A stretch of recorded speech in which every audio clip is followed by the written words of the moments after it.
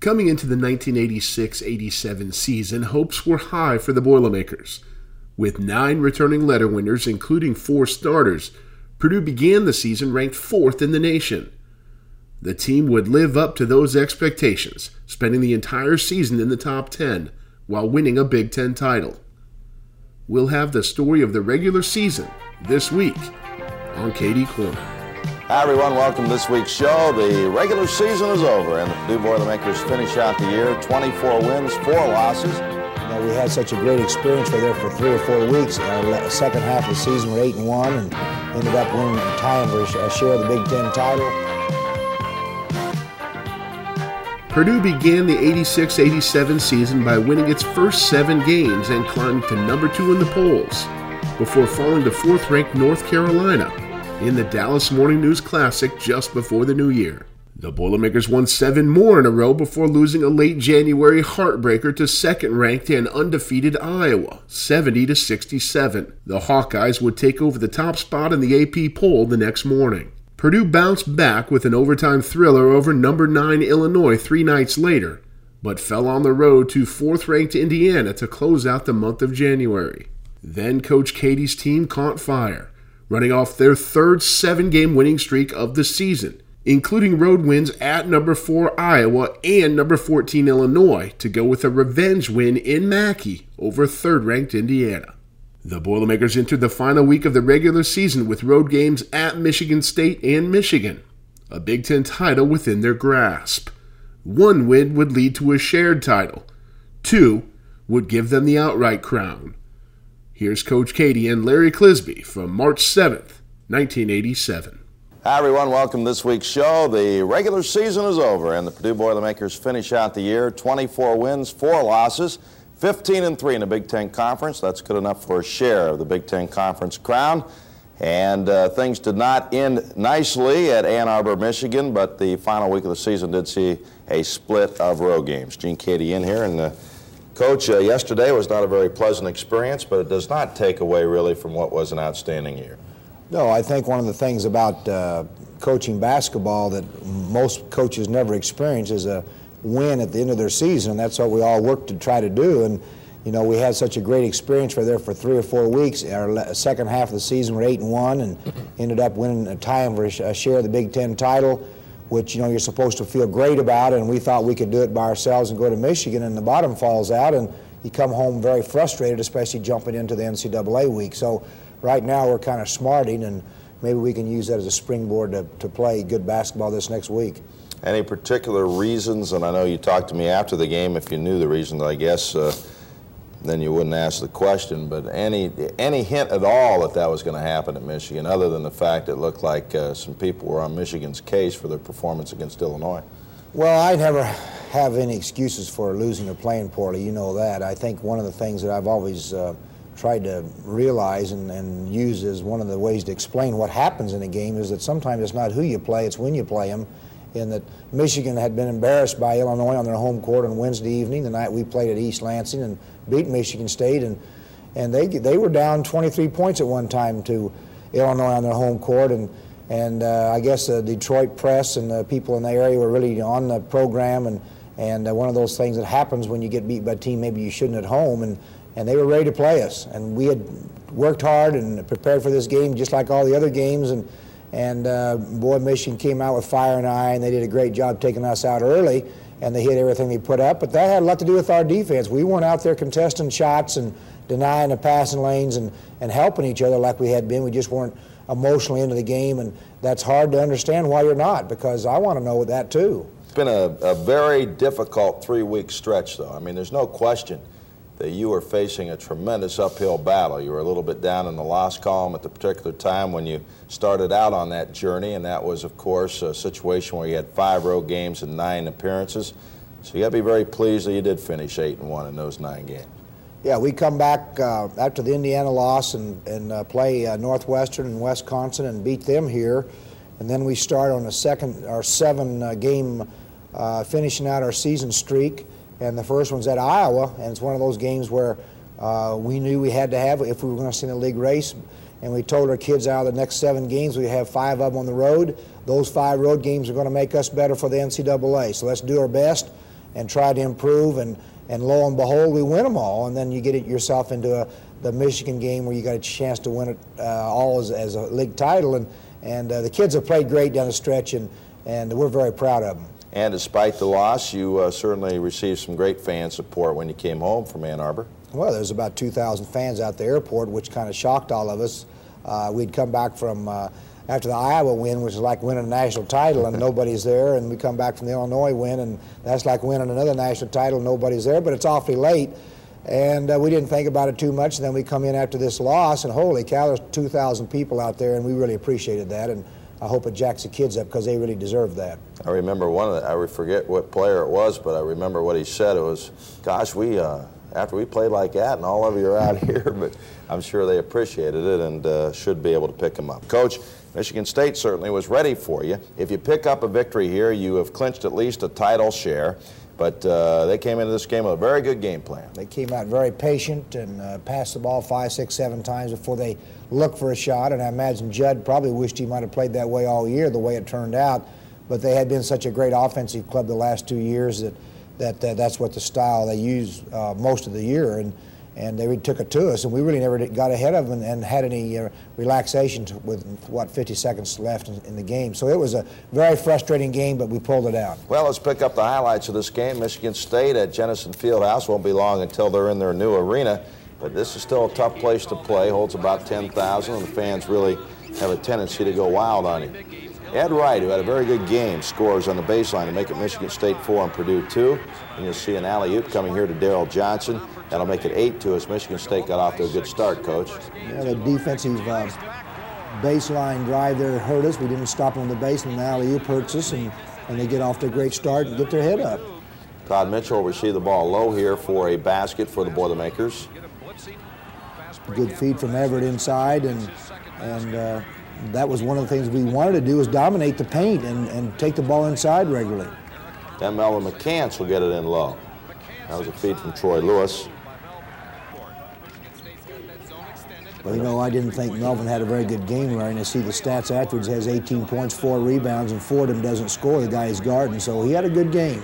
1-17, we get the alley-oop coming to Mitchell. This will make it 21-19 in favor of Michigan State. Purdue had one lead in the half. That was on the last shot of the half. Nice executed backdoor there. Troy hits a three-pointer with 60 seconds left in the half. Makes it 25-24 Michigan State. And then you're going to see a Melvin rebound off a miss. And then Lewis gives you your only lead of the half. That was just an unbelievable shot, and you know, it was a nice feeling going into halftime to have some momentum on our side because we hadn't had any the entire half. Now the second half, although the game was close, you seemed to be in control most of the time and got good inside play from Lee, number 20, and Mitchell, number 33. We had good balance from everybody. It was one of those games where Michigan State did a good job controlling the tempo. And get a nice kind of a half hook shot here by Lee on the baseline. It worked out very nicely. That was a really tough shot. He made it, got the roll. Then Mitchell a rebound and follow to make it 45-40. Purdue on top. That was a slow-paced game, well played, really, by both teams. Good job on the boards to get that one in, Mitchell. And then Everett, who was pretty silent in the first half, comes awake in the second half of play and helps you out offensively. He labored a little bit on those 2 games to Michigan, scoring-wise. Then you have a Valentine with a short J here to make it 57-55. We pressed him there, and we thought we could get maybe get a steal. I mean, they got a hand on it, and it turns out to be a basket for them. Most people felt this was the biggest shot of the game. A three-pointer with 2:36 left by Lewis. Then you won the game really at the foul line, and McCants was the hero down the stretch at the line in a 69-59 victory. So you were doing very well. So now you got a Big Ten title. Some of the reactions after the game, and you had mentioned that you were very pleased because the team really didn't seem to be terribly excited about it. They knew they still had another game to go and still had a chance to win it outright. Usually in a situation like that, Larry, somebody gets thrown in the shower or they're celebrating, but they were very reserved and were talking about Michigan. So I felt good about going to Ann Arbor and playing in that game because I felt like they were ready for it as far as the mental part was. Now again, setting up the game at Michigan, realizing that Indiana was going to play prior to that game at home against Ohio State. A victory then would force Purdue into having to win at Michigan.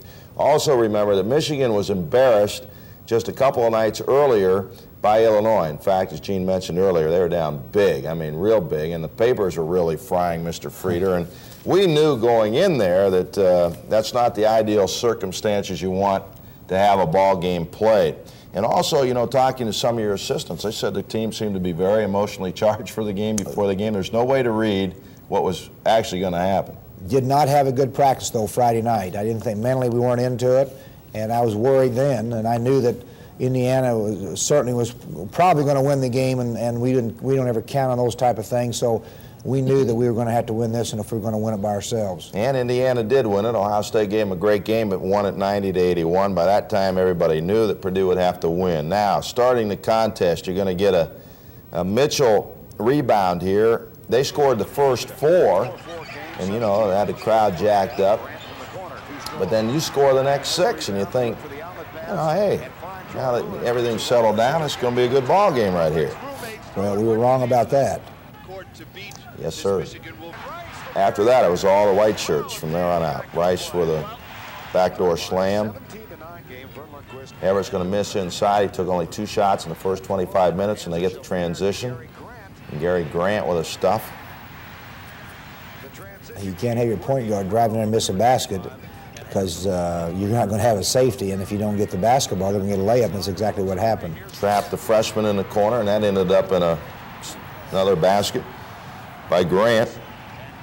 And by this time, Gene, they had all the momentum, and, you know, everything was going their way then. They just hit everything they could throw up. Gilbert had a great first half. Guard Thompson with the hoop there, his final game. Crowd was jacked, and it was, quite honestly, a very unpleasant situation if you were a visiting team. Home club loved it. The rest of us found it a very disgusting afternoon. It certainly was. A long afternoon and very depressing going into our present circumstance and getting ready for the NCAA, but that's one of those things you got to learn how to cope with. Humbling, I guess, would be the right word. We talk about this often. If you're not ready to play, there's so much parity in Division I basketball today that someone's going to get you. Well, we had talked about this in detail right before the game, and we wrote a big word up on the board, intensity, and those teams that have intensity are going to survive the next 3 weeks, and the ones that don't are going to get blown out. So, you know, talking about it is not going to make it happen. You've got to realize it and have your older kids understand that and make everybody else do it. So we just didn't have any intensity, and they had superior intensity. This is all first half action. It was 48-21. They go on and win it big over Purdue. One of the things, Gene, that you talk about occasionally is, and I really believe this to be true, you know, they put a lot of pressure on the coaches. They say it's the coach's responsibility to get the team ready every week, but, you know, sometimes players got to take it upon themselves to say, hey, we're going to be ready regardless of what happens, and sometimes the players have got to mentally get set to get the job done and not really worry about someone having to get them ready. Well, that's true, but at the same time, that's what they pay me for. So, you know, it's a situation where we all have to work together on it, and the older kids have to get everybody else ready, and I have to get the older kids ready, and it has to be a teamwork situation. But it was certainly one of those games that was frustrating for all of us, to say the least, because we didn't cover anybody, and we did not shoot the ball with any type of magic level, and it was just one of those things where everything fell in place for them, and we were a half a step behind on everything we tried. When this show is being taped, we have no idea what's going to happen. Absolutely none. It could have been a little more clear-cut, I think, with a win over Michigan, but that's gone. That's something in the past, Coach. So now, as we talk, we don't really know what the draw is going to be tomorrow. All we know is Purdue will be in a tournament, and they'll be starting either Thursday or Friday, and should get a decent draw because you're still going to be one of the top, 8 teams in the country. I don't have any idea where we're going, Larry. I would guess that probably it'll be away from here and second or third seed someplace, but I don't think we'll be close. If we are close, I'd be shocked. But I know that it's something your team has looked forward to for a long time, ever since last year against LSU. It's another season. It's the third season, and you have emphasized it all year, and I know you want to get off to a great start. We talked about it all summer. We talked about it after the LSU loss. As we've said many times, we had hoped that in the Big Ten we could win it, so we'd have a good seed when we got into it. And this is where we wanted to go. This is our game plan, to be able to do a great job in the NCAA, and we're looking forward to it with a lot of excitement. We had a setback Saturday, but if you've been in this game as long as I have, on a given day, anyone can beat you. So there's no question that the team definitely has nothing to be cocky about going into the NCAA tournament, and we'll be talking to you next week, and hopefully we'll have 2 victories in the NCAA when we meet everybody else. Good luck to you. Thank you very much. All right, that's this week's show. See you next week. At 15-3, Purdue shared the Big Ten title with Indiana, a game ahead of third place Iowa. 6 teams would advance to the NCAA tournament, including the Boilermakers, who, despite being ranked 7th or better all season long, and with 2 wins over top 5 teams in the final month of the season, drew the number 3 seed in the East region. They would open up against Northeastern University in Syracuse, New York. That's where we'll pick it up next week on Katie Corner.